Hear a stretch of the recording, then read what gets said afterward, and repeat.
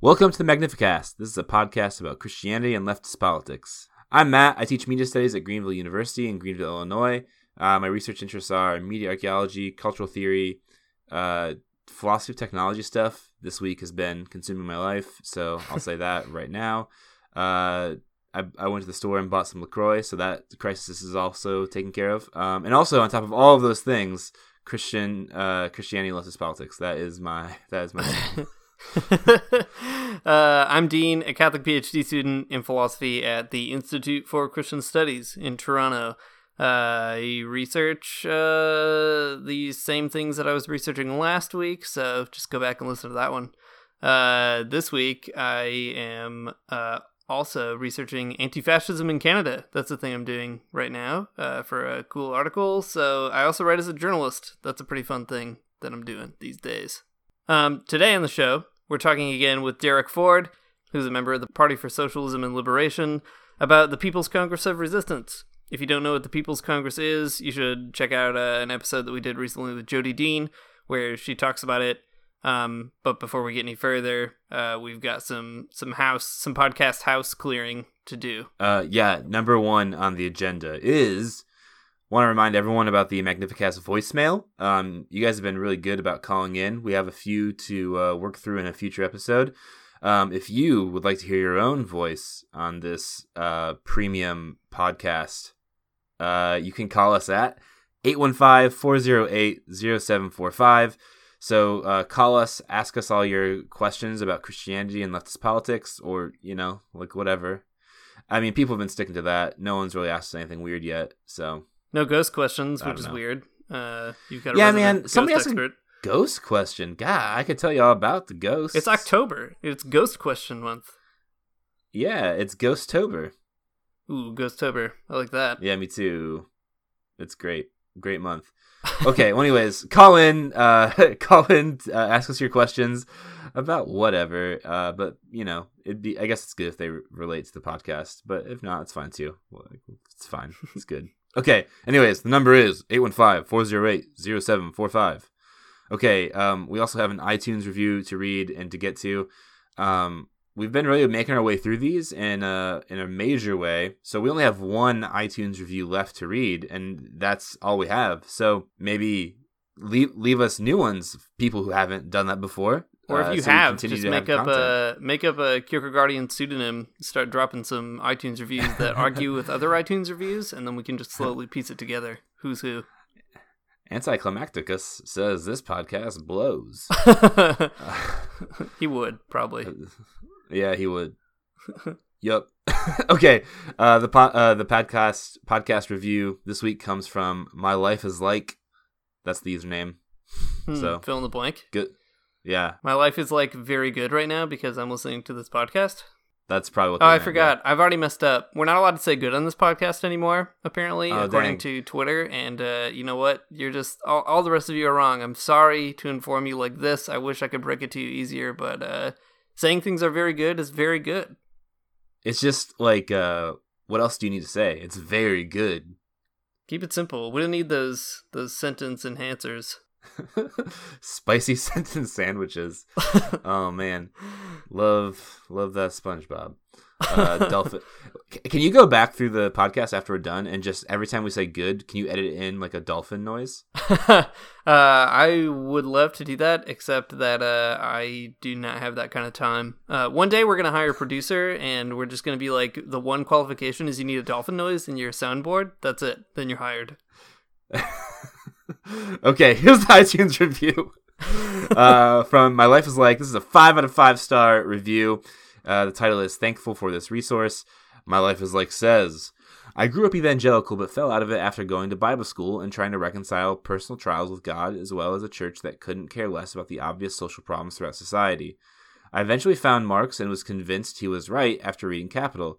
This is basically everyone's experience, I believe. Currently, I'm trying to reconcile this with desiring a faith community, which are mostly all really pro-capitalist. Thanks for the resources here. That is, first of all, I'm glad that we can be a resource for you. On the other hand, that is a very hard thing to do. It is hard. I mean, if you guys are keeping up with us on Twitter, you saw the big leftist Christian roll call that happened out of nowhere. That was John Thornton Jr., thanks to him, unsurprisingly. Just doing that good pastor work. Yeah, getting everyone involved. I mean, from that you can see that there are many Christian leftists.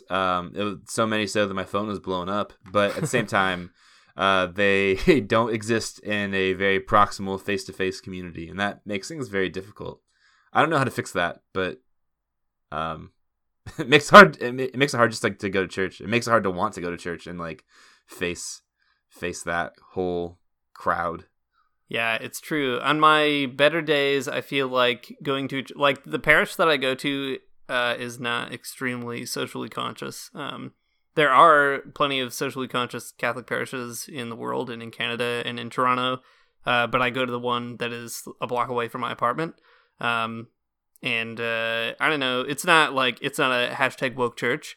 But I kind of feel like that's part of the challenge of being a leftist Christian, is figuring out how to live with other Christians and how to engage that community and see if you can pick up where good things are happening and push it, I guess, in a more sustainable political direction. I don't know. That's like, those are my good days. My bad days, I'm just like, oh my gosh, why am I going to go to this again?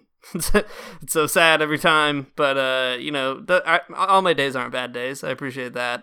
Man, I don't want to go to church in the morning. Church in the morning. Yeah, skip to the end of this podcast. Cool.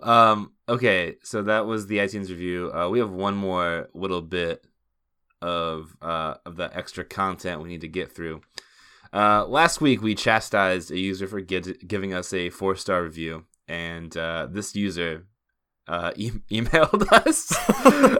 I actually feel really bad now. I mean, it was just a goof on the show, but we appreciate even the 4-star reviews. Anyways, the person that emailed us says, "I'm super embarrassed I didn't change my iTunes reviewer tag since I was 12 and really into Toby Mac."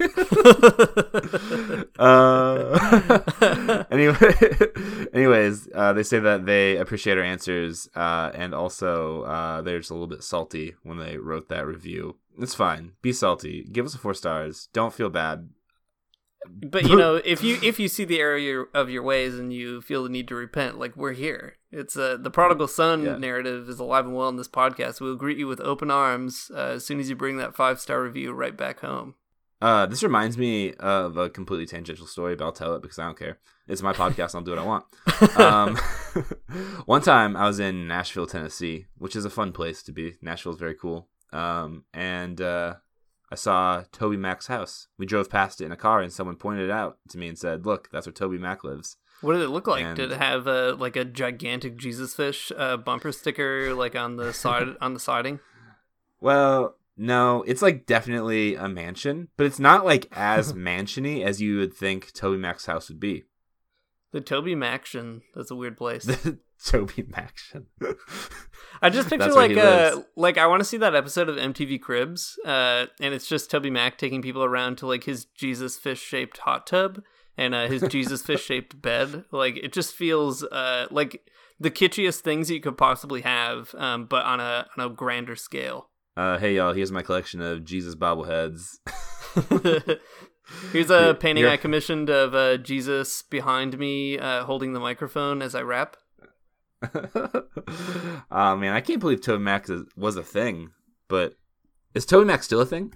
Does Toby Mac still Mac? Be, for sure. Let's see. Oh, you know that he is. He is. Toby Mac is. Toby Mac's on tour right now. Of course he is. Anyone out at that Toby Mac concert, let us know how that's going. His look is just something else. I can barely. Okay, sorry, he's on tour right now, but let's keep this in perspective. He is performing at the South Carolina State Fair, so he's that level of entertainer right now. Significantly high level. That's what you're talking about. It looks like if you look up a picture of Toby Mac, it looks like he's just like stuck in 2005. He might be actually. It might be a curse. Like, a lot of musicians make a deal with the devil to get famous, and his deal was, like, you can never get out of 2005. Yeah, no, that's exactly what... He has, like, this little pointy kind of, like, soul patch on his No, face. that's not true. That can't be true. It is. That's too good to be true. It is. It's hard to believe, man. I don't know. That is the youth pastor facial hair, though. Oh, yeah. Yeah, for sure. Frosted tips and a soul patch on your face that is so pointy, you could hurt somebody with it. I had an undergraduate philosophy professor, shout out Matt Bonzo, who shared a floor with the members of DC Talk in undergrad at Liberty University. True story. Oh, really? Yeah, so he's the lost member of DC Talk. Wait, did DC Talk go to Liberty? Yeah, or at least part of them did. Oh, man, that's nuts. You ever hear about Jars of Clay? Yeah, I heard about them. I've been to a Jars of Clay concert. Really? Me too. Yep. One time they played my high school gymnasium, which is pretty wild. Jars of Clay got started at the institution I teach at, and no one will ever let you forget that. Yeah. There you go. They're fine though. They're all right, as guys. far as like evangelical bands go, they're among the better ones. Yeah, I suppose. They're like moderately open to gay marriage, I think. Well, here's the best thing about Jars of Clay. They're no longer a band. Oh, nice. Crack those jars. Just like really slamming those guys. Not just kidding. It's okay. They're fine. They're okay people, I'm sure. They're all listening to this podcast, so pretty sure we should be I know, mouth agape. They're probably going to be very upset at us. If you are a member of Jars of Clay, and you are now or have in the past been a Christian leftist, please call us at 815-408-0745. Good. Well, we'll get to that one next week. Okay, we should cut this nonsense out. We have a real life Leninist on this podcast to talk to, so we should throw it right over to him. Oh yeah.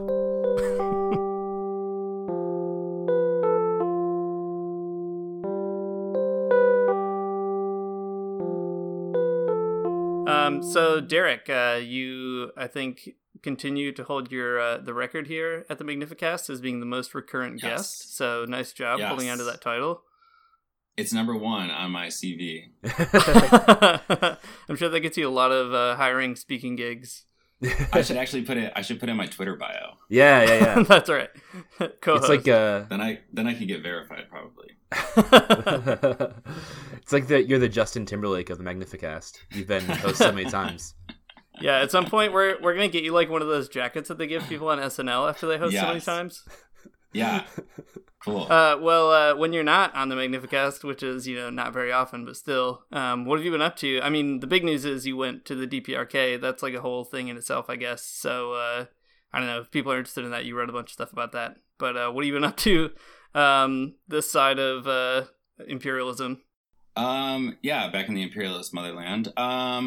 Let's see. Well, teaching, and one thing is I'm teaching a reading group on Volume 1 of Capital this semester, which is a lot of fun. Yeah, neat. And a recent thing that happened is some students have broken from the Democrats on campus and have started a Democratic Socialist of DePauw group. So they had their first meeting last week, and there was a really good turnout. There were like 30 of them, and I'm like the faculty advisor for them. So I'm working with them closely, and they're very excited, and there's a lot of energy. So that's been cool. That is really cool. Are they associated with the DSA, or are they just like doing their own thing? It seems like they're doing their own thing and sort of uniting around the sort of general, framework. Like they're using some DSA language, and it's pretty much just like anyone to anyone who with socialist leanings. It's unclear whether that means like social, like people who, are like argue for like a mix of both or something like that are also going to be included. But it seems like everyone there is pretty much like has, socialist convictions, believes that we need a new mode of production and a new set of social relations. So that's great. That's cool. Yeah. Yeah, that sounds really cool. Dang, what a neat thing. Yeah, exactly. Matt, what have you been up to? Just teaching, grading a lot. been going through this class that I'm doing with senior students over here on prisons, and it's been tough. We've been talking about the new Jim Crow, and then we started talking about Foucault this past week, and the hardest part, I mean, I have some really great students, but I have also many students who really don't care very much about this topic, and it's been really disheartening, honestly. That's just getting them to like be convicted that this is something they should care about has been pretty hard. It's kind of weird that it's so hard to do something like that at a Christian institution that comes out of a tradition that's sort of known for abolitionism. Yeah, no, absolutely. I agree. The best students in the entire class are all the social work majors. They already know why they care about this, so that's like pretty easy.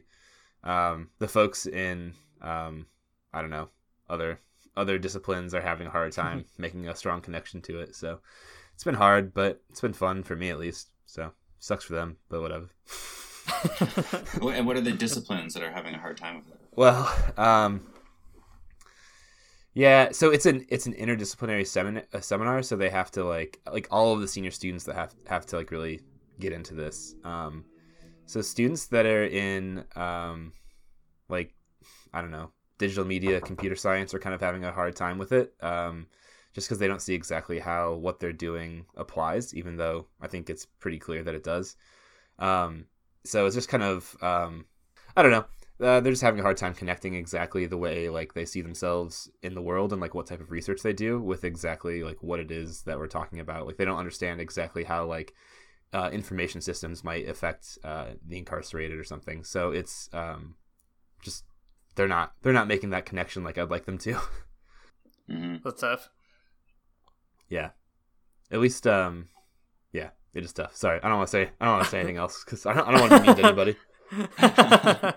Taking that comforting sip of LaCroix. Yeah.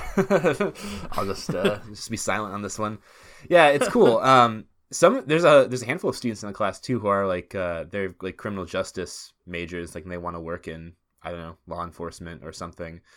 Getting their perspectives is pretty interesting too, just because well, I don't know, because they care in a whole bunch of different ways. And I've been surprised that even the folks who want to like work in law enforcement are not like totally opposed to massive reformations of the criminal justice system. So that's heartening. It's nice.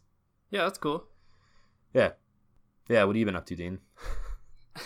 I work at a coffee shop and comic book shop, and I've been working there a ton lately, picking up some extra hours, shifting some people around. So that's taken up most of my time, though I'm also writing an article about Canadian anti-fascism, and that's really interesting for the Jesuits. So that's a fun thing to do. It's fun to like email people and say, hi, I write for a Catholic magazine and I'd like to interview your Antifa group about Canadian white supremacy. And most of them are like, I'm sorry, what? Can we verify that you're not a cop first?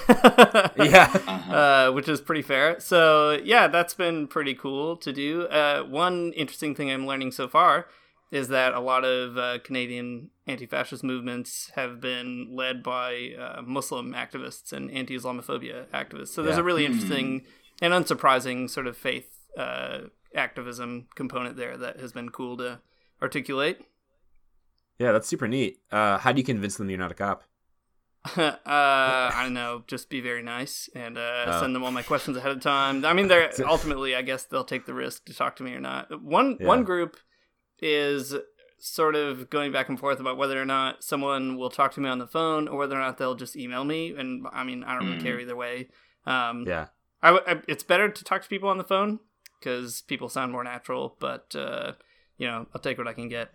So the other two people, they're like well-known, publicly involved. So it's easier to just meet up with them for coffee or whatever.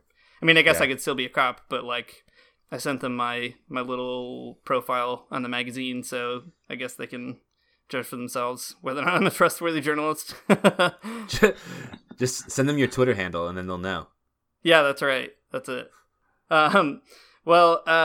Just to get out of this real quick, I'm just becoming a master of segues on this podcast, and here's another fantastic example. Moving on. So it's our first October episode, which means naturally we should probably talk about Lenin again. So it's fortuitous, providential, whatever that Derek is on this time around. And Derek, you remember the Party for Socialism and Liberation, for people that don't know, which is a Marxist-Leninist party in the United States. We talked to Derek a couple of times about Lenin already. So I figured we should just ask, how are you celebrating the centenary of the Russian Revolution this month? It's a pretty big day in the leftist liturgical calendar. It is, yeah. And, speaking of calendars, because the Russians were still on the Julian calendar or whatever, the technical date is November 7th. Oh, dang. Even though it's October. But the thing is it's still Red October. Nobody talks about November. There's not journals called November, right? So I still think October is, that's the month. So yeah, I am, I think we're going to do an event with some other sort of lefty groups here in the Indiana area. And do something of a short discussion about reevaluating, reassessing 1917 and just what does it mean for us today, and hear some different viewpoints about it, and try to draw some lessons for, I don't know, sort of how we organize and how we're thinking about revolution and struggle today. And that's one way I'll be celebrating. It's not, it'll be fun for me, but it's not like a lowercase p party kind of event. Right. Are either of you celebrating it? Just I'm celebrating every day, I guess. There's a Communist Party of Canada event that I'm hopefully going to go to if I can get out of work in time, and they're doing a whole thing, kind of a similar deal, I guess. A bunch of lefty groups are just getting together to talk about it and think it through and chat, and I don't know, just an excuse to hang out, really. Yeah, it's a cool thing. I don't know. I'm not doing anything other than just living my best life now, I guess. But I've seen there's lots of PSL events going on around the country, so it seems cool. Check out your local PSL folks and see what they're up to. For that date. It's cool. I don't know. Something we should celebrate. Something that's worth paying attention to for sure. Yeah. No, definitely. Another update we should get from you, Derek, is how's your church shopping going? I don't know if people knew this. This is kind of like a Magnificast behind the scenes, but you were thinking about jumping into some kind of church community, and I thought that was really interesting. So, I mean, you don't have to talk about it if you don't want to, but if you do, no, I appreciate it. This is a reminder that I have to get back to that, because I haven't been doing it. So I guess the response is that it's not going, but I still want it to go. I don't know if you saw our recent Twitter chain the other day, but we have also not been going to church lately. So you're in good company. Cool. That will probably not help my motivation to go church shopping. Yeah, it's just hard. It's hard sometimes. It is. But that's the whole thing, is that, the discipline of it is so important. That's right. Yeah. And doing it even though it's hard. That's true. Nice thing about being Catholic is there's a mass every single day. So you're supposed to go on Sundays. That's ideal. Technically it's an obligation, I guess. But if you don't do it, I don't know, just go some other day. It's pretty nice. There's a bunch of makeup times. Yeah, that's right. Yeah. The Catholic principle is hey, where have you been? And you're like, no, I've got an attendance sheet right here. Oh, dang. Again, great segue here. Derek, you went to the People's Congress though, and that looked like the coolest thing in the entire world. It was such a cool few days to be on Twitter and live vicariously through you all, seeing all of the different events go down and seeing everybody sitting in one spot and I don't know, doing very good leftist stuff. Do you want to give us an overview of what it was like to be there? Yeah, I think, in many ways I'm still processing it. It was a really overwhelming experience. But something that Eugene Puryear, who's one of the conveners, and he was on the sort of opening session, is he said, like that he hears all the time, and I'm sure you've heard this, I've definitely heard it, that, there's no way that the left can do anything because we're so divided. We just each have our own struggles. We have all these political disagreements. We have all these disagreements over language and, strategy and tactics. And then he was like, but, looking around this room, I see actually that that's not the case, that we do have a left here that, does have differences, but does have, important points of unity, is willing to work together across differences, through differences. And that was really evident, throughout the whole time. There was just, I think people were very excited to be there. I was very excited to be there, and that sort of energy really fueled the politics that took place and the ways that, different struggles were really amplified. All of our struggles were expanded through that moment, through the, the moment of the weekend. And it seemed to be, I think, a real catalyst, of course, like the extent to which it is or not will be seen in the future. But I think, in itself, it was definitely a success. Like, a lot of people came, a lot of good people came. And there were, a lot of real, like, representatives of grassroots resistance struggles, both the sort of old guard, the new guard, that were represented there, that were, open to learning from each other, teaching each other, studying together, and just a lot of really, really important questions asked. And I think important connections made. That's really cool. That's cool. I remember like watching it all unfold on social media that weekend. It was such a surreal experience because on the one hand, all you guys were out in Washington D.C. doing the People's Congress of Resistance thing. At the same time, there was also like that massive Juggalo march that was going on too.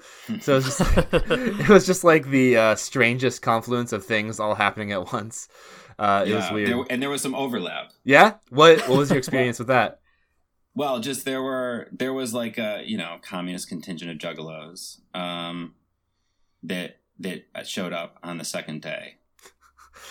That's awesome. A small one. Yeah. But, no, that's so cool though. I mean, it was interesting. People have different reactions to it. I thought, the thing is, people like the Juggalos, it's like a, interesting, funny kind of social media thing. But if you think about what the federal government's doing, it's totally wild. Like, anyone who attends this concert or like affiliates with, has this logo on anything can be described, labeled a gang member. It's really terrible.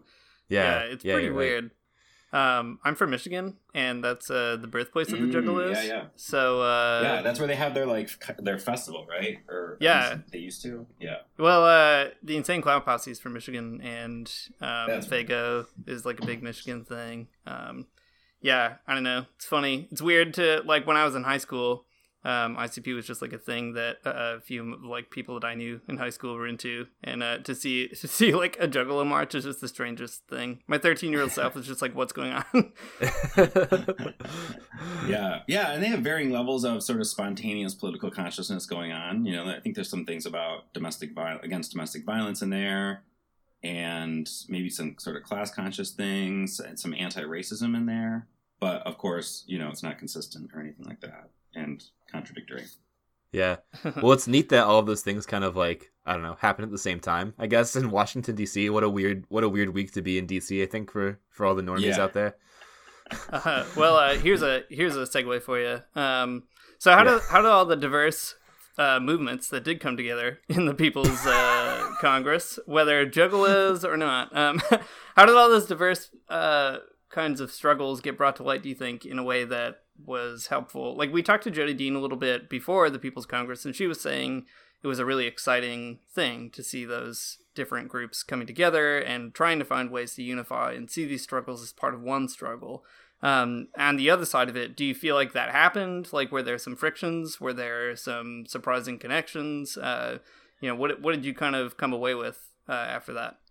Yeah. I think definitely the most inspiring thing and energizing thing for me was to witness and sort of be a part of this gathering together of these, very different groups and struggles that are, like politically and theoretically at sort of an abstract level, we can easily draw, relations between the two and show how they are part of one thing.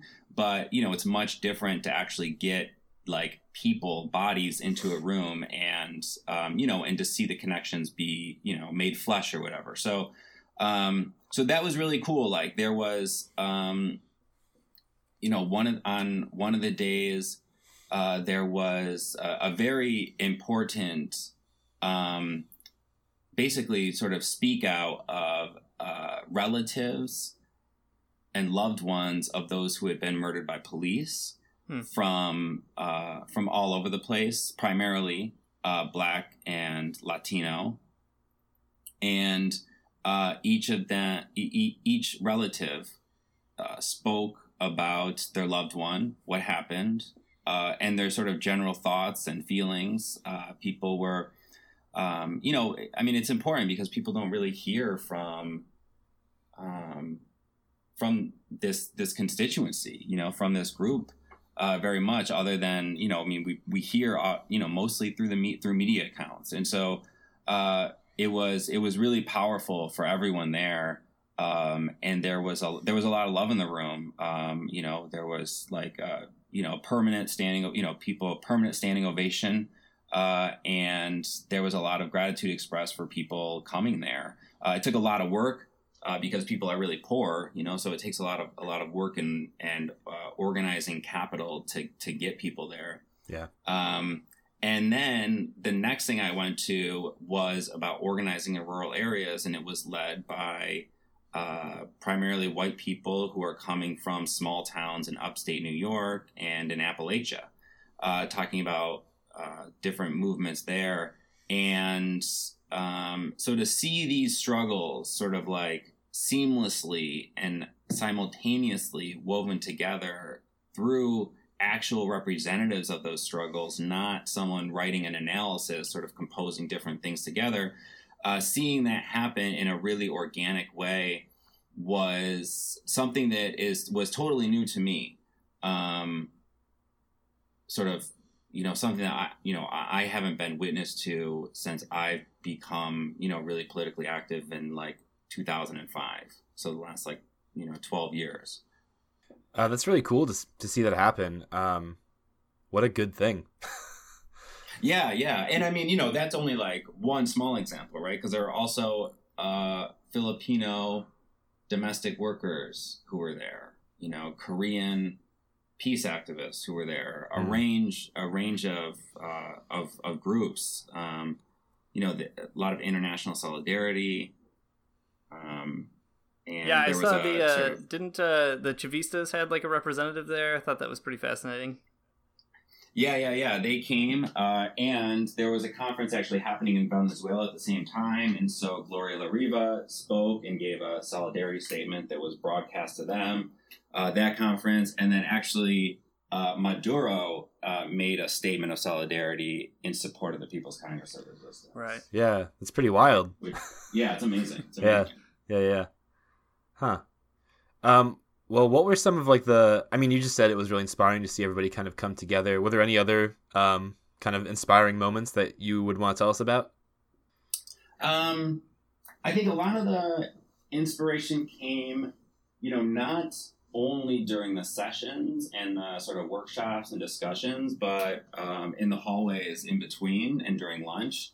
I think it was really cool to actually speak in depth with people. For example, you would be in like a small workshop and, someone raised their hand and said, I'm from the 10th most racist county in Pennsylvania or something. Apparently we know that. Yeah. And was like, I want to have this have this anti-racist action. And, the workshop sort of turned to address that aspect, and then to be able to go up to that person afterwards and speak more in depth and learn about not only like the political circumstances of the town, but like who they are as people, how they got involved, how the people around them got involved. Learning that, really important information that, again, I think, it could like or not again, but for the first time, I think those things can only really happen in, when you're actually in physical proximity, right? Yeah. Those things can't happen at that level of intensity and that level of degree of simultaneity, unless you're in an actual space together. And so, I think that was really crucial. And, this was the first time that this has really happened since the explosion in the movement at Trump's election. So I think that was also really important. A lot of disparate struggles, a lot of new struggles finally sort of coalescing in the same actual physical space. What do you think about that with respect to the internet left? Because there are so many people who are just talking about how everybody's a leftist on the internet, or it's really easy to be a leftist on the internet. But there's a challenge because obviously, posting and tweeting is hardly the same thing as organizing and meeting other people on the ground. Retweeting somebody is a lot different than actually hearing them talk about their experience in a racist, community in Pennsylvania or whatever. Did you find some kind of particular value in just, meeting people there as opposed to, or I don't know, in relationship to interacting with people in digital media? Yeah. It's a such a complicated and important issue. I think, on the one hand, a lot of people how there aren't, if there isn't a left in your neighborhood or in your community or in your town or city, that's actually doing outreach, then the way that you get in touch with leftism is through the internet, and then it is definitely a big step to go from posting to organizing, or to actually, taking a weekend off to go to DC is a big sacrifice for, I would say, most of the people who attended the People's Congress of Resistance. And so, that in itself is a big step. I know that there were many people there who have become activated and who learned about, leftism online and then started organizing in their communities, and then to come together at a national level, was, I think was an important accomplishment that happened. And, even for me, I got to meet several people who I had known online, through Twitter or Facebook. We had been connected in the last year, and to meet them in person was definitely, I think it's definitely important. And yeah, I think that's kind of what I have to say about that. The sort of broader conversation is obviously a much different and a much longer one. Well, that's pretty cool. That sounds really heartening that it worked out that way.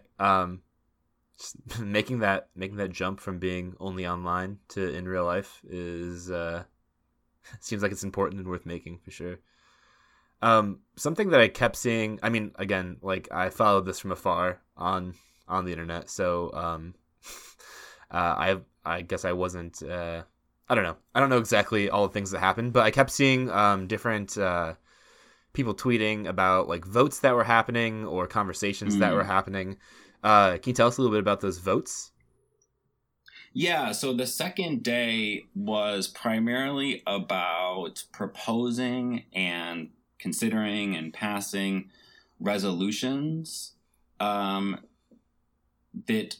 addressed politics and struggles and organization. So what are our politics? What struggles do we support? And what's our sort of organization going to look like? How are we going to build, going forward? And so there were many resolutions passed. It was a really interesting experience, a very new one. So the way that it happened was there was a time period where anyone could propose a resolution at all. And they could either be action-oriented resolutions, so about struggles in and in which the People's Congress would endorse this struggle, do what it can, mobilize its resources to support this struggle, and then organizational resolutions. So for action-oriented resolutions, and so anyway, so they would be proposed, or like they would be submitted, and then there were several hours to submit them, and then this is what the afternoon was about.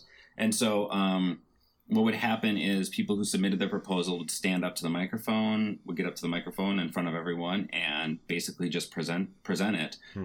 And the language would be read out loud, and then there would be a vote on it. Those in favor say aye, those opposed say nay, and then it passes or it doesn't pass.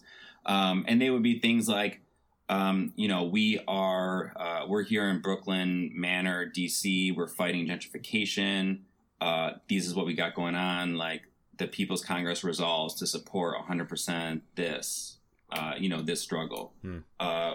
We, resolve to support, mobilize, and organize actions, rallies, and forums for the freedom of Leonard Peltier would be some language. We call for the withdrawal of U.S. troops and bases from Korea would be another example. We demand the end to the war against Black people. This includes an immediate end to criminalization of Black youth. So these are some of the examples. And this was a really interesting process. It was really interesting and surprising, because this is a type of thing that can go into it. Like, it can degenerate real quick. And because literally anyone could have made a proposal, anyone.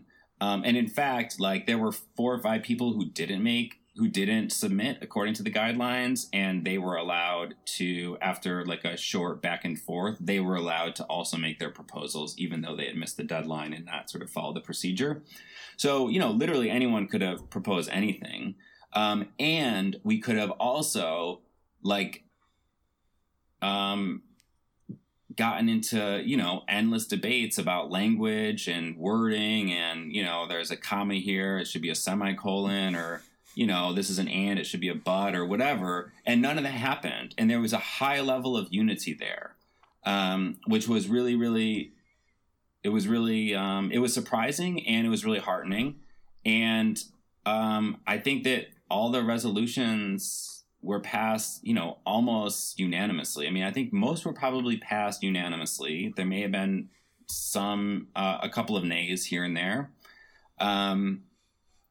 And so that was really, there's just a lot of unity. And it's also interesting because, like, if you think about the Billionaires Congress, how long it takes them to do anything, and those things are usually like terrible.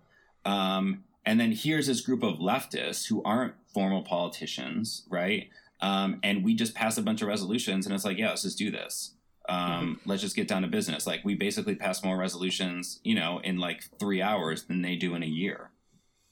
So what's sort of binding about these resolutions? You've done a lot of interesting work on how political parties are able to kind of organize disparate energies and, give shape and sort of programs to accomplishing these kinds of goals. I imagine it would be a challenge to do that at a place like the People's Congress, where it isn't exactly a party. It's not exactly a kind of unified front so much as, I guess, well, it seems to me anyway, like a kind of important conversational space. What do you think about that? How are these resolutions going to play themselves out in the next year? Or, insofar as you might make a speculative suggestion or something. Yeah, it seems that all of the action-oriented resolutions, one is that, like, everyone who proposed the resolution, no one proposed it as an individual. They were all proposed, from representatives of the struggles themselves. And they all entailed, mobilizing the support for the People's Congress of Resistance. And the People's Congress of Resistance is a growing growing sort of, I guess not organization, but it's kind of a united front network of all these groups that have endorsed it and continue to endorse it. And I think, I don't know, like, now those of us who were there, we had 15 people from Indiana, and now, it's one thing when like, you read about something online, some problem that's happening in Washington, D.C. or even like, the struggle to free Leonard Peltier. And it's like, well, this is important. Leonard Peltier should be free. We should bring attention to his case. And it's one thing to sort of have that translate into an action. And it's another to hear from someone who's been working in that struggle for a long time, meet them, and then say, Leonard needs your support. And it's a much different path, a much shorter path from that to action in Indiana. Right. When that's happened versus like, we're just reading about it online or on Twitter. So I think that it will, it definitely the Congress itself, the convening of the Congress really, has shortened the path between sort of solidarity and action. That makes a lot of sense.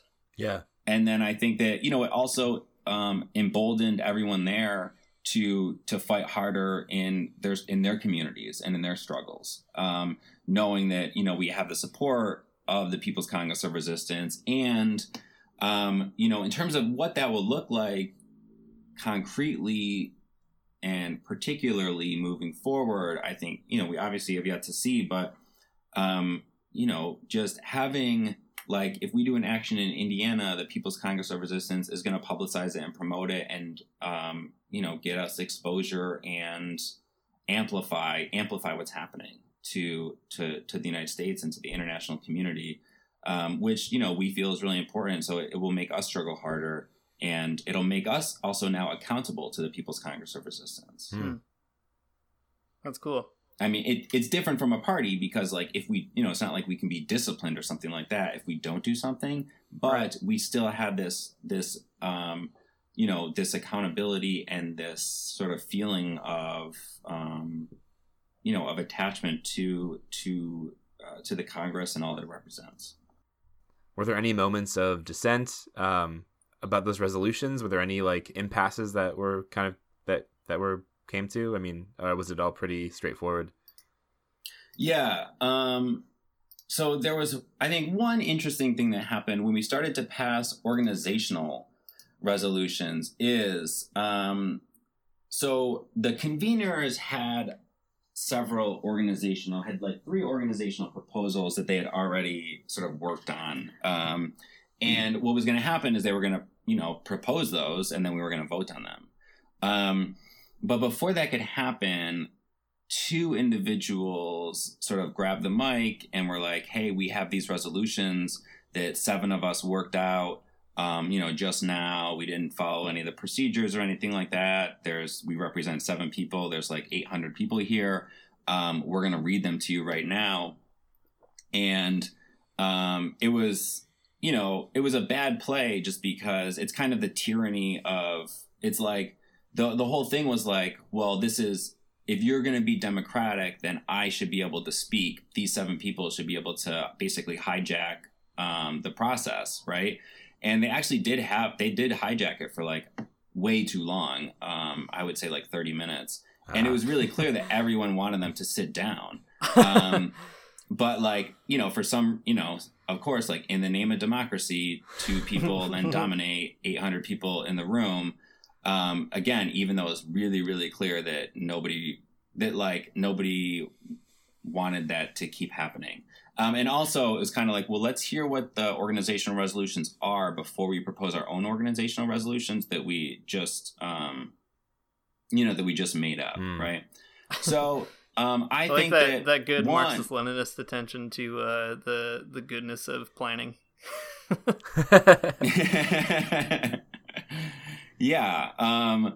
And like, and people were like, well, because we're not, like, the conveners propose this, but like, how do I be a convener? And someone was up there, one of the 2 people was up there was like, so am I a convener now? And it was really funny because the chair was like, I don't know if we're making that commitment right now.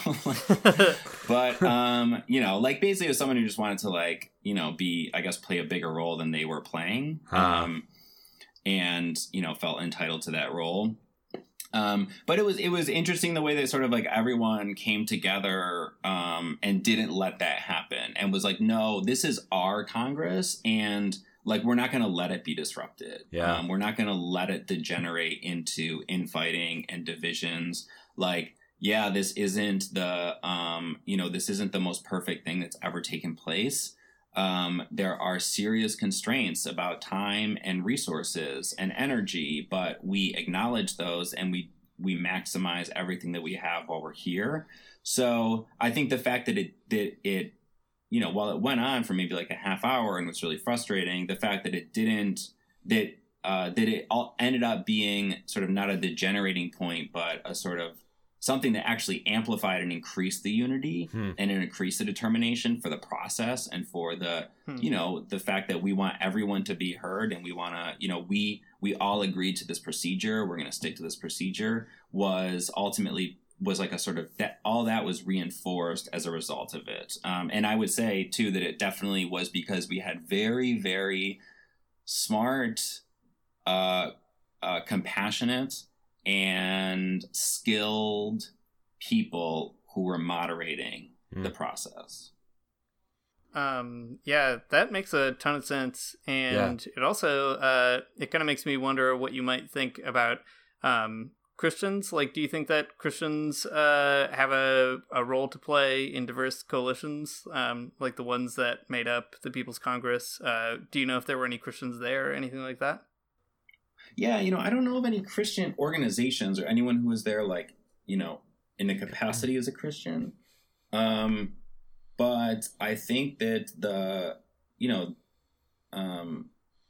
I was talking about this when I was on one of the previous times, that, like, I remember when the Pope had, like, a rally for Syria, and like, if you're going to have a rally for Syria in the United States, if you're in New York City, you might get like 100 or something like that, if it's like a really tense moment, maybe you'll get more. Those are just kind of numbers, but it won't be like 1,000 or tens of thousands of people. The Pope got like millions of people out there. Yeah.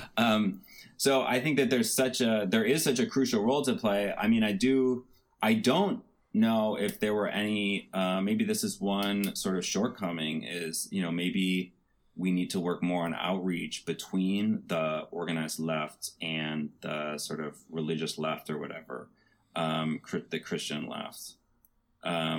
Maybe that is something that is right there now. It's sort of on paper and abstract, makes sense. There are some points of continuity, points of potential conflict or contradiction, but it hasn't been made, fleshy yet. Yeah, well, it wouldn't take long to organize all 10 of us, so. That's all right.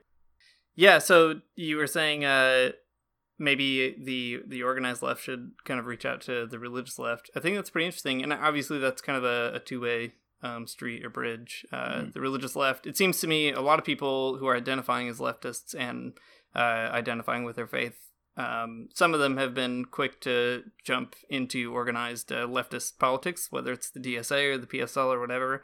But a lot of other folks are still kind of orbiting around what it means to embody the things that they feel kind of theologically motivated to maybe promote or oppose. Like they're having a hard time making those motivations stick in these sort of organized struggles that are already taking place. Do you think, Derek, that there's just like do you think there are any good strategies for like people who are looking to, like, maybe if there's a Christian who's like, yeah, I'm having a really hard time figuring out how to, be in solidarity with the poor right now. What do I do? Like, where should they start? How should they get connected up with people that might be involved in the People's Congress or in the PSL or whatever? Mm-hmm.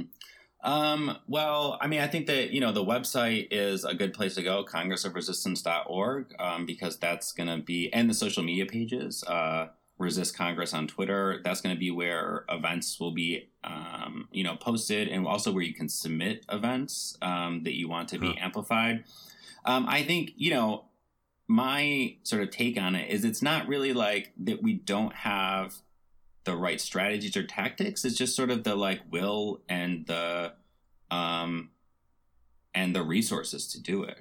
I think that, at least, and I'm speaking here like from the organized left, not from the Christian left, but like, which is kind of what your question was. So sorry. But like, we're not addressing that. But like, I'm thinking like, because like on the one hand, it's like, well, you just get involved with whatever you can get involved with. The resources are there, like in terms of the sort of intellectual resources. You can read, you can find out whatever you want. The information is there.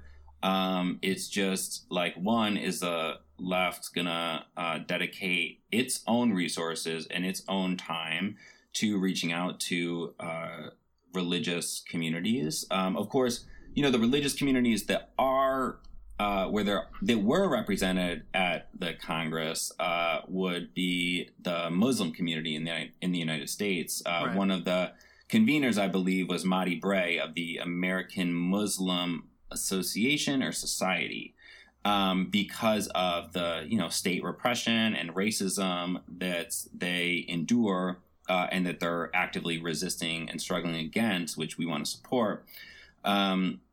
So that the will is there in that regard, but for other religious groups, it's really it's just a matter of actually doing it rather than, I think, like finding the right strategy or tactic. Yeah. Because oftentimes, right, it's just through action that if you begin something with the sort of theoretical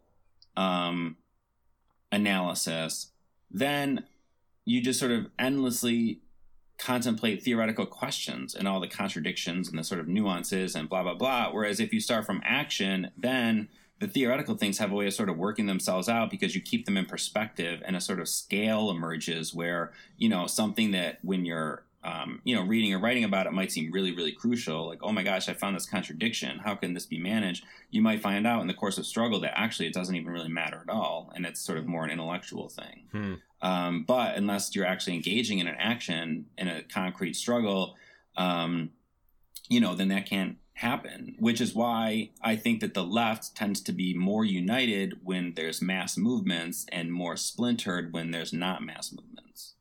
Because then it's like, oh, well, we're not actually organizing, so let's just talk about like all of our differences and, let's create more divisions and stuff like that. Huh. That's a really interesting insight, actually. Like the more time for like sitting around online and posting, the worse off we are. Yeah, kind of, yeah. Because it's like, oh, well, like, I can't just retweet this. I have to add my own little take on it. And, right. Building that brand. Yeah, exactly. Yeah, that's awesome. So what's the future of the People's Congress of Resistance? Like, what's happening next? Mm-hmm. Yeah, well, right now, the main thing is that people who went to the Congress are back in their communities and are trying to spread and study the manifesto of the People's Congress of Resistance, A Society for the Many, which I know that Jodi talked about when she was on the show, because that's really the sort of founding document, and that's what provides that's the basis of the United Front. And that's also what allows us to locate our own struggles within a broader movement for a new society. So that's what's happening right now. And people are also convening their own congresses of resistance in their states and their communities. So what groups can we knit together in our own community to take up one of the resolutions, action-oriented resolutions that was passed at the People's Congress of Resistance.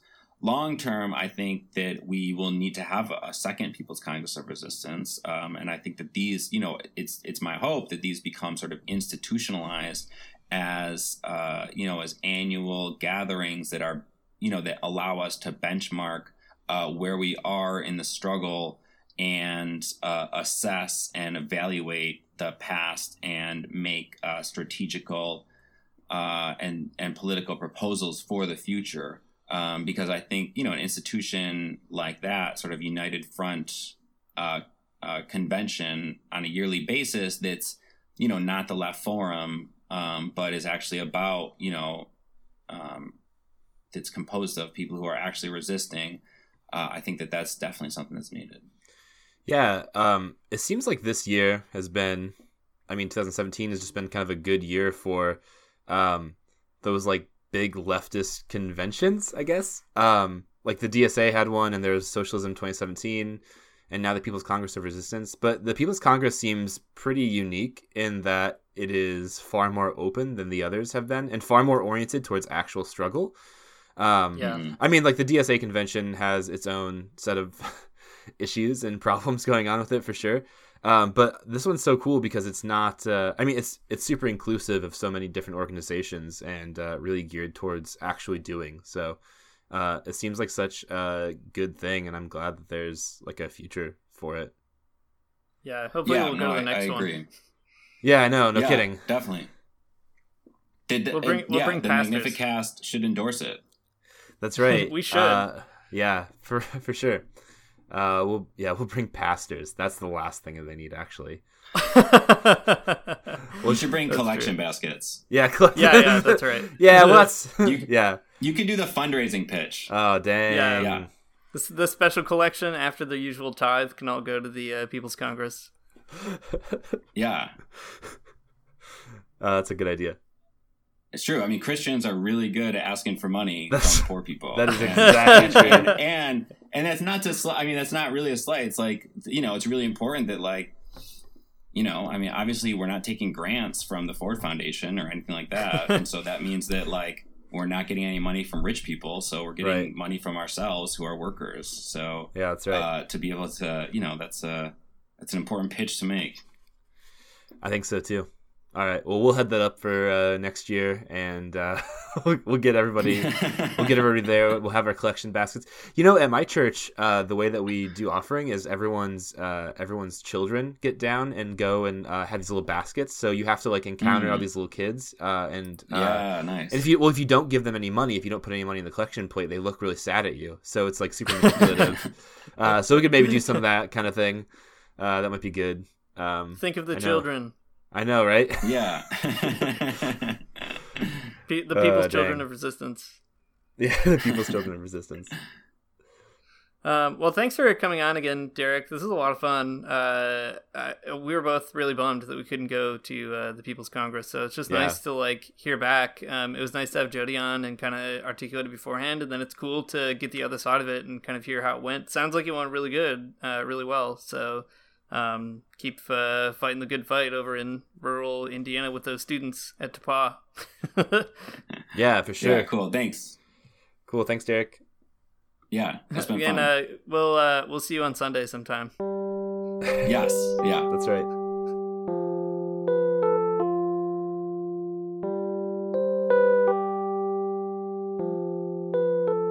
Thanks for listening to The Magnificast. As always, you should follow us on Twitter at The Magnificast. You can find us on Facebook. You can get us on iTunes. You can listen to us on SoundCloud. There's a number of other places you can listen to us, but those are the ones that we're going to mention right now.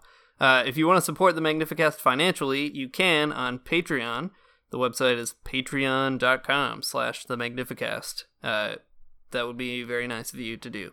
Thanks, Derek, also, for coming to defend your title as the most recurrent guest on the Magnificast. That's pretty good. You can put that on your CV. We'll have a jacket made for you to commemorate your 5th time, so a couple more times you'll get it in the mail. We're going to let the illogical spoon play us out as always, and we'll talk to you next week.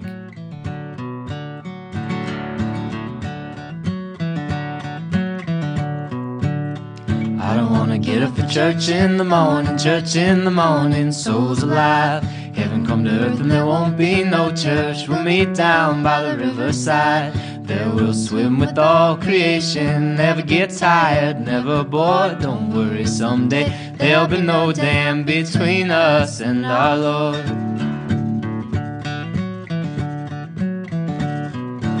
Jackson, keep your hoods up. Keep your hoods up and you stay up late. In Jackson, you keep your hoods up. Well, you keep your hoods up and you stay up late. Oh, don't mind a cold night, but we might mind if you leave too soon. So come on now, it's still early. Beside what else are you gonna do? As we kissed in the